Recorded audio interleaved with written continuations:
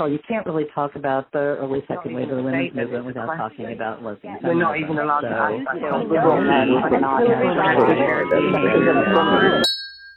This is a WLRN extended interview.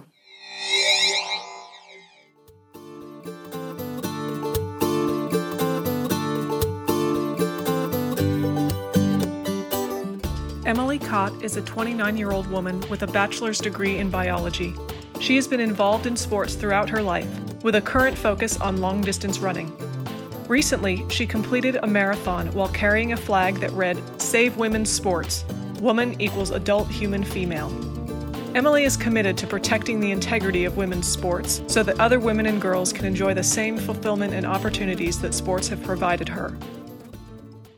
Could you tell us a little bit about yourself, your involvement with women's athletics, and how you got into feminism? Sure. So, let's see. I'm a 29-year-old woman. I've lived in the United States all my life in the Midwest. I've played sports pretty much all my life. I come from a large family, 5 siblings, or 4 siblings, 5 of us total. And we've all had sports be a big part of our lives. I did tumbling and gymnastics when I was younger. In high school, I switched from gymnastics to track and field, and I mostly did pole vault there. And I did cross country 1 year of high school. In college, I did not play actual sports. I went to a school that didn't have track, and I probably wasn't qualified to run at the D1 level anyway. So I kind of backed off the sports in college a little bit. I just did Quidditch club, which was just for fun more than anything. But at that point, I did start getting into long distance running. I ran a half marathon for the first time. I think that was sometime in college I did that. So from there, I've just been working on my long distance running. I've done 3 full marathons at this point, a handful of half marathons, do 5Ks and 10Ks sometimes.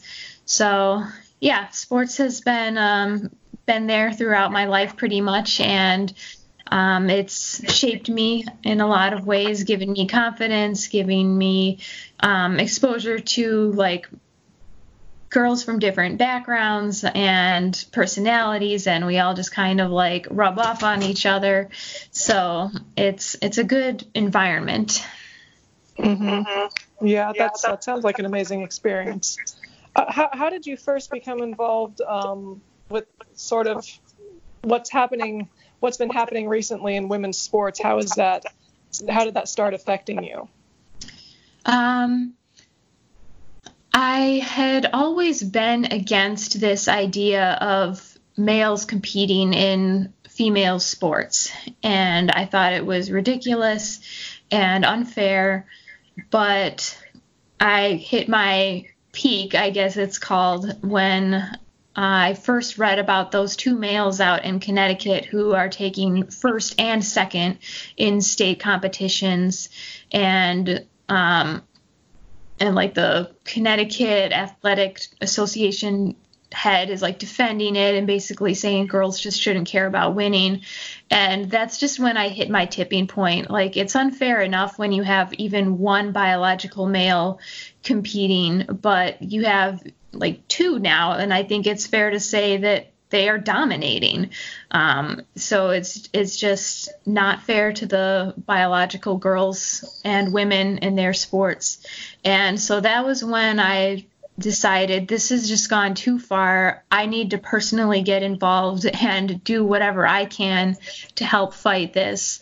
So that was when I started actively researching and trying to find people online to follow to learn more about this, try to educate myself. So that was kind of my tipping point, and I'd spent about a year and a half doing that before I ran the marathon, just learning about how far this whole thing has gone and what people are doing to fight against it. And I just felt it was my responsibility to do something. Like I've been fortunate that I've not been personally affected yet by it at this point, to my knowledge. But I feel empathy with the girls and women who are being affected by it, and I'm not just going to not say something just because I personally haven't experienced it yet. Mm-hmm.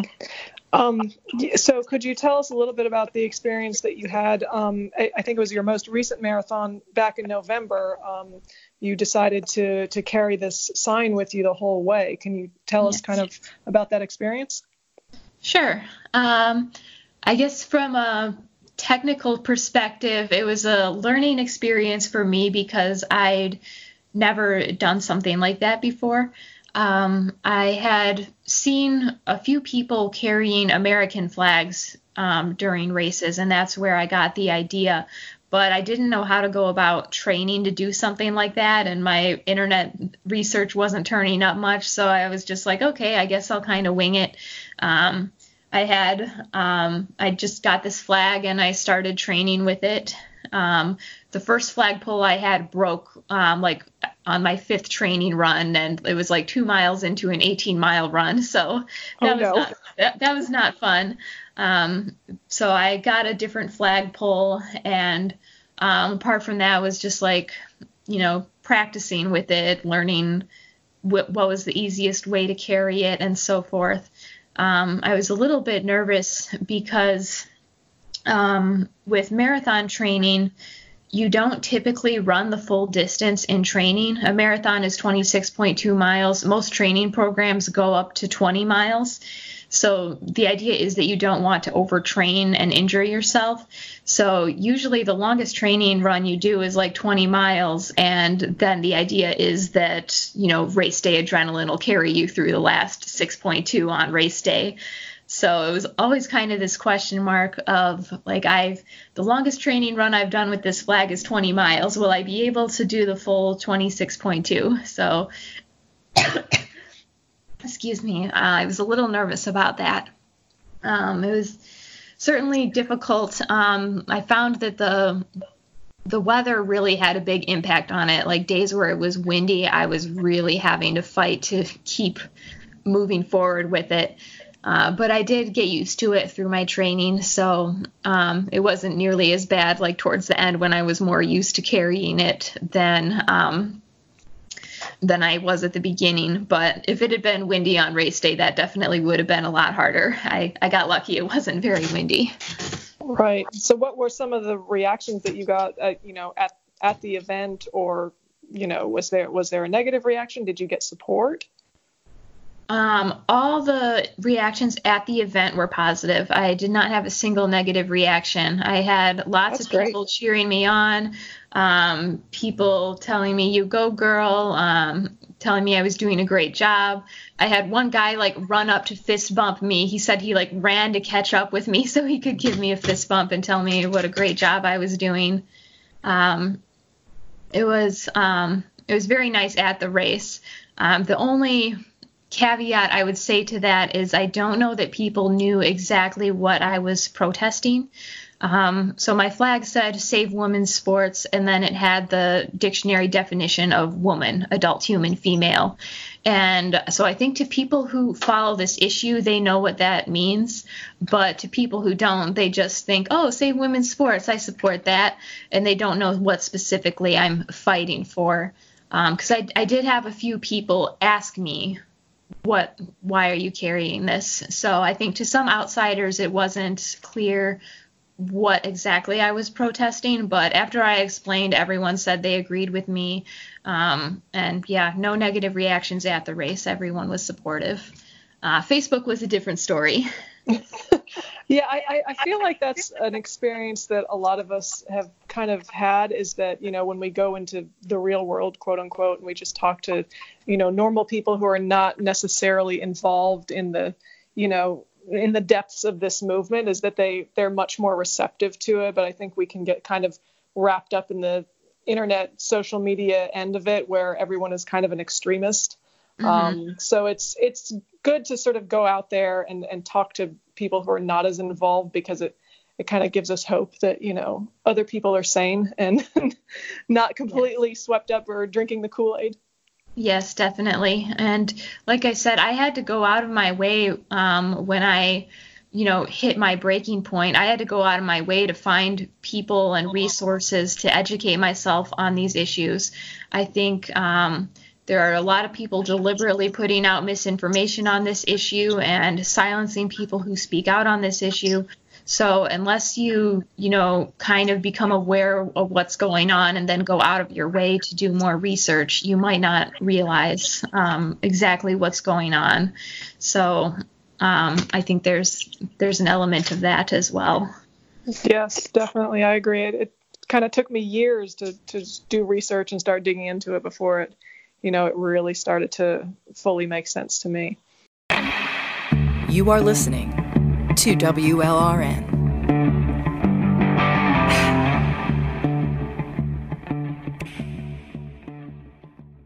What were some of the reactions that you got? You described on Facebook and social media. It wasn't as good. I mean, what happened there?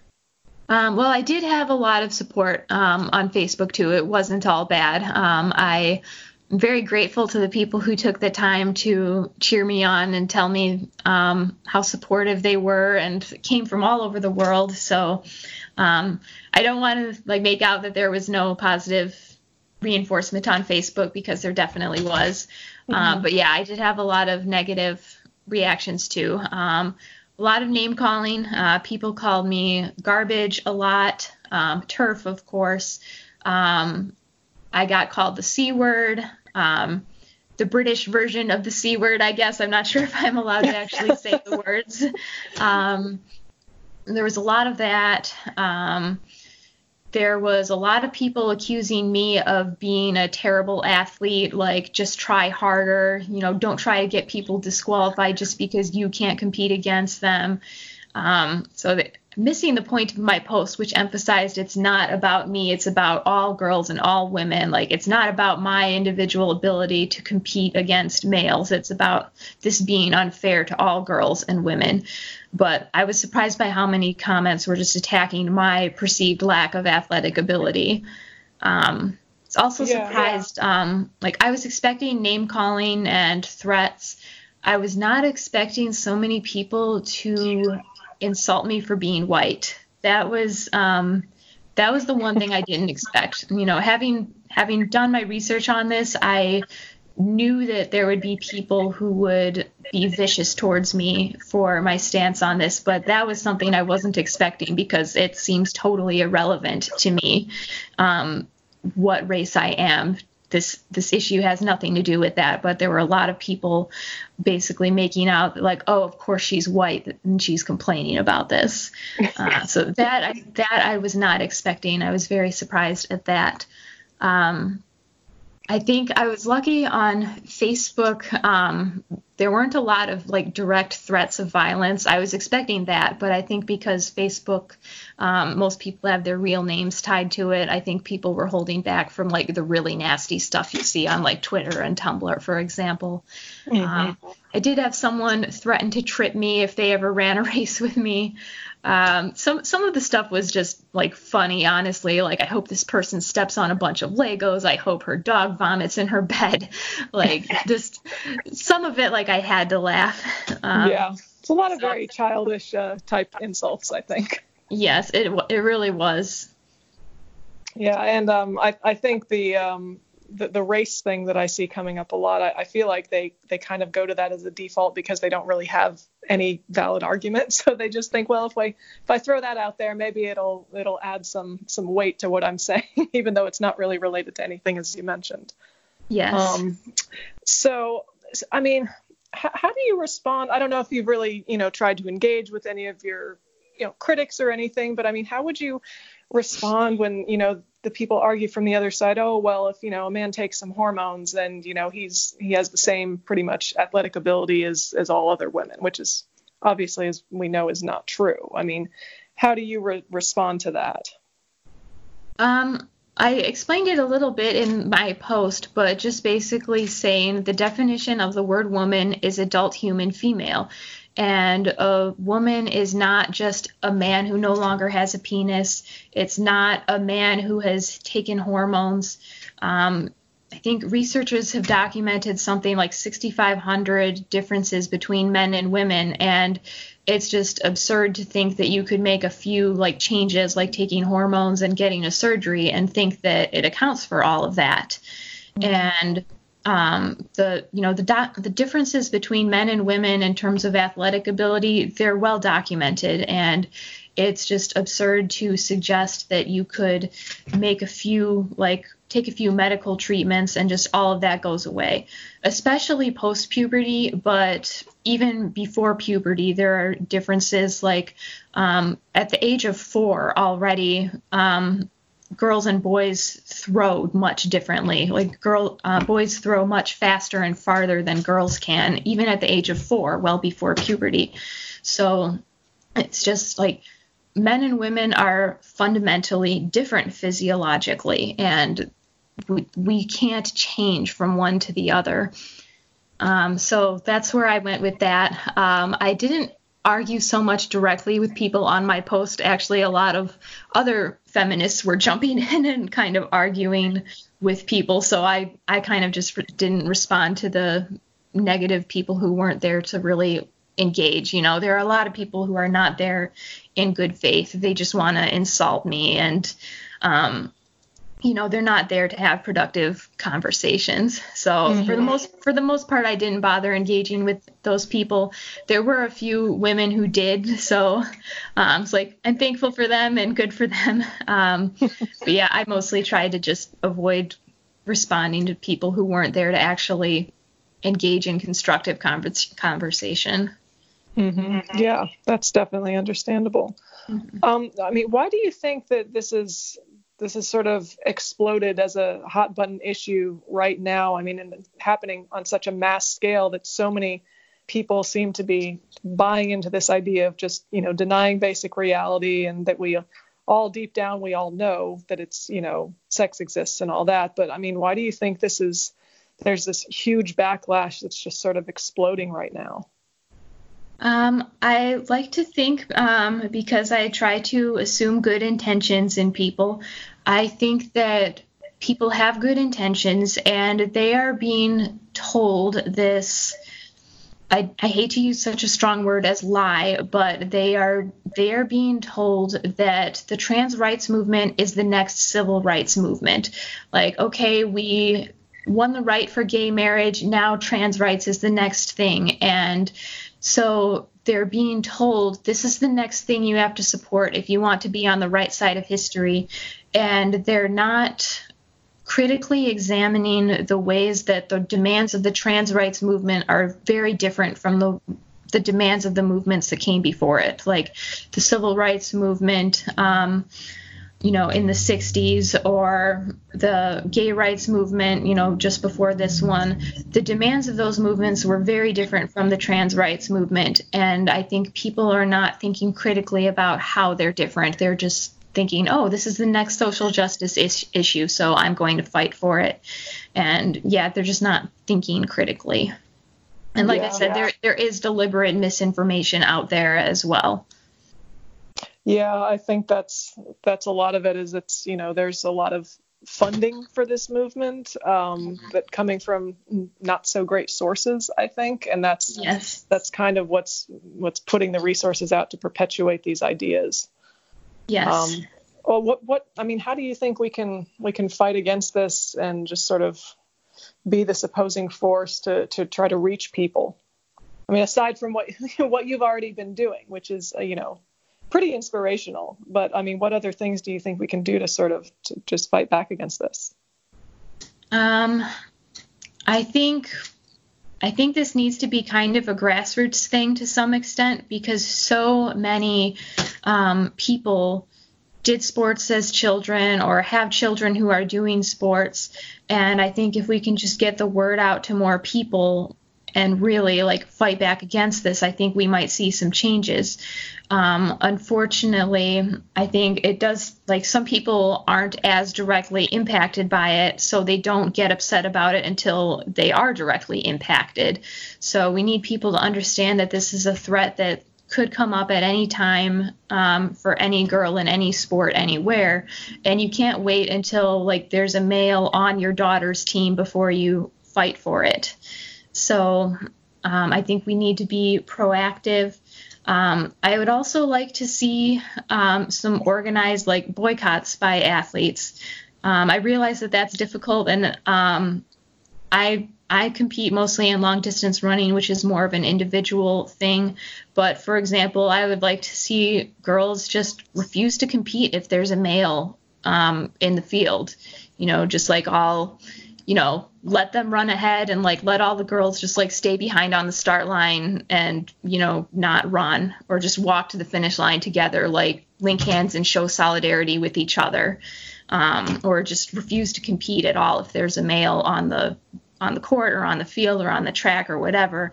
I think that's what would get a lot of attention, is if women and girls kind of show a united front, like we will not compete if males are allowed to compete with us. So in an ideal world, that's what I'd like to see. I think it would not only force the media to pay attention to it, but I think it would enforce athletic associations to pay attention to it.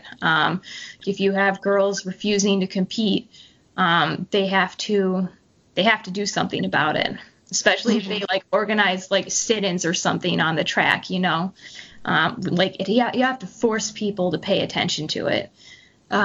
So that's my opinion. I realize those kinds of things are hard to organize, and I hate to ask that of children, they shouldn't have to do that. And that's part of the reason I'm getting involved. And I did what I did was just, I feel so horrible for the high schoolers that are having to file lawsuits about this and, face all the backlash that comes with it. They're children and they shouldn't have to do that. Where are all the adults while all this is happening? So they shouldn't have to, but I think if they did, that would be hard to ignore. Yeah, and especially at the high school level, a lot of these girls are competing for scholarships, and this is determining where they'll go to college, or sometimes even whether they'll be able to pay for college. And it's especially interesting considering that only in the last couple generations really have women been allowed to attend college legally across the country. So it's kind of shocking and scary just to see those rights that they just recently were won kind of starting to disintegrate and being threatened by men. Definitely. It's very disheartening to see Title IX be used to argue against women when it was supposed to protect us in the first place. It's just, like you said, it makes me very sad, to put it mildly. Yeah. Well, is there anything that you would want to say as an encouragement to, young girls and women in sports who maybe want to speak up and who agree with this, but maybe they're afraid to do so because of the backlash or because of the attacks that they would face? What advice would you give them? I would say it's your personal choice. You have to do what is right for you and what will keep you safe. And you have to know yourself well enough to know whether you can handle the backlash that'll come. Like, I knew backlash was coming to me, and I decided ahead of time I would handle it. But that said, I think it's our duty to speak up. Women have always faced backlash for standing up for their rights, and in some parts of the world, even now, they are still being killed and sexually assaulted for standing up for their rights. So it's nothing new that women face backlash for standing up for themselves. And the women who came before us, they risked a lot to get us the rights that we have now, the right to vote, the right to have a credit card, the right to not be forced to wear a dress at work. All of that took hard work, and in some cases they faced threats and ridicule because of it, but they did it anyway, and now we have the rights that we have today. And I think we need to continue on in that. Like, this is the fight of our generation. And if we want the women and girls who come after us to have more rights than we have now, it's our job to deal with this. We have to take a stand.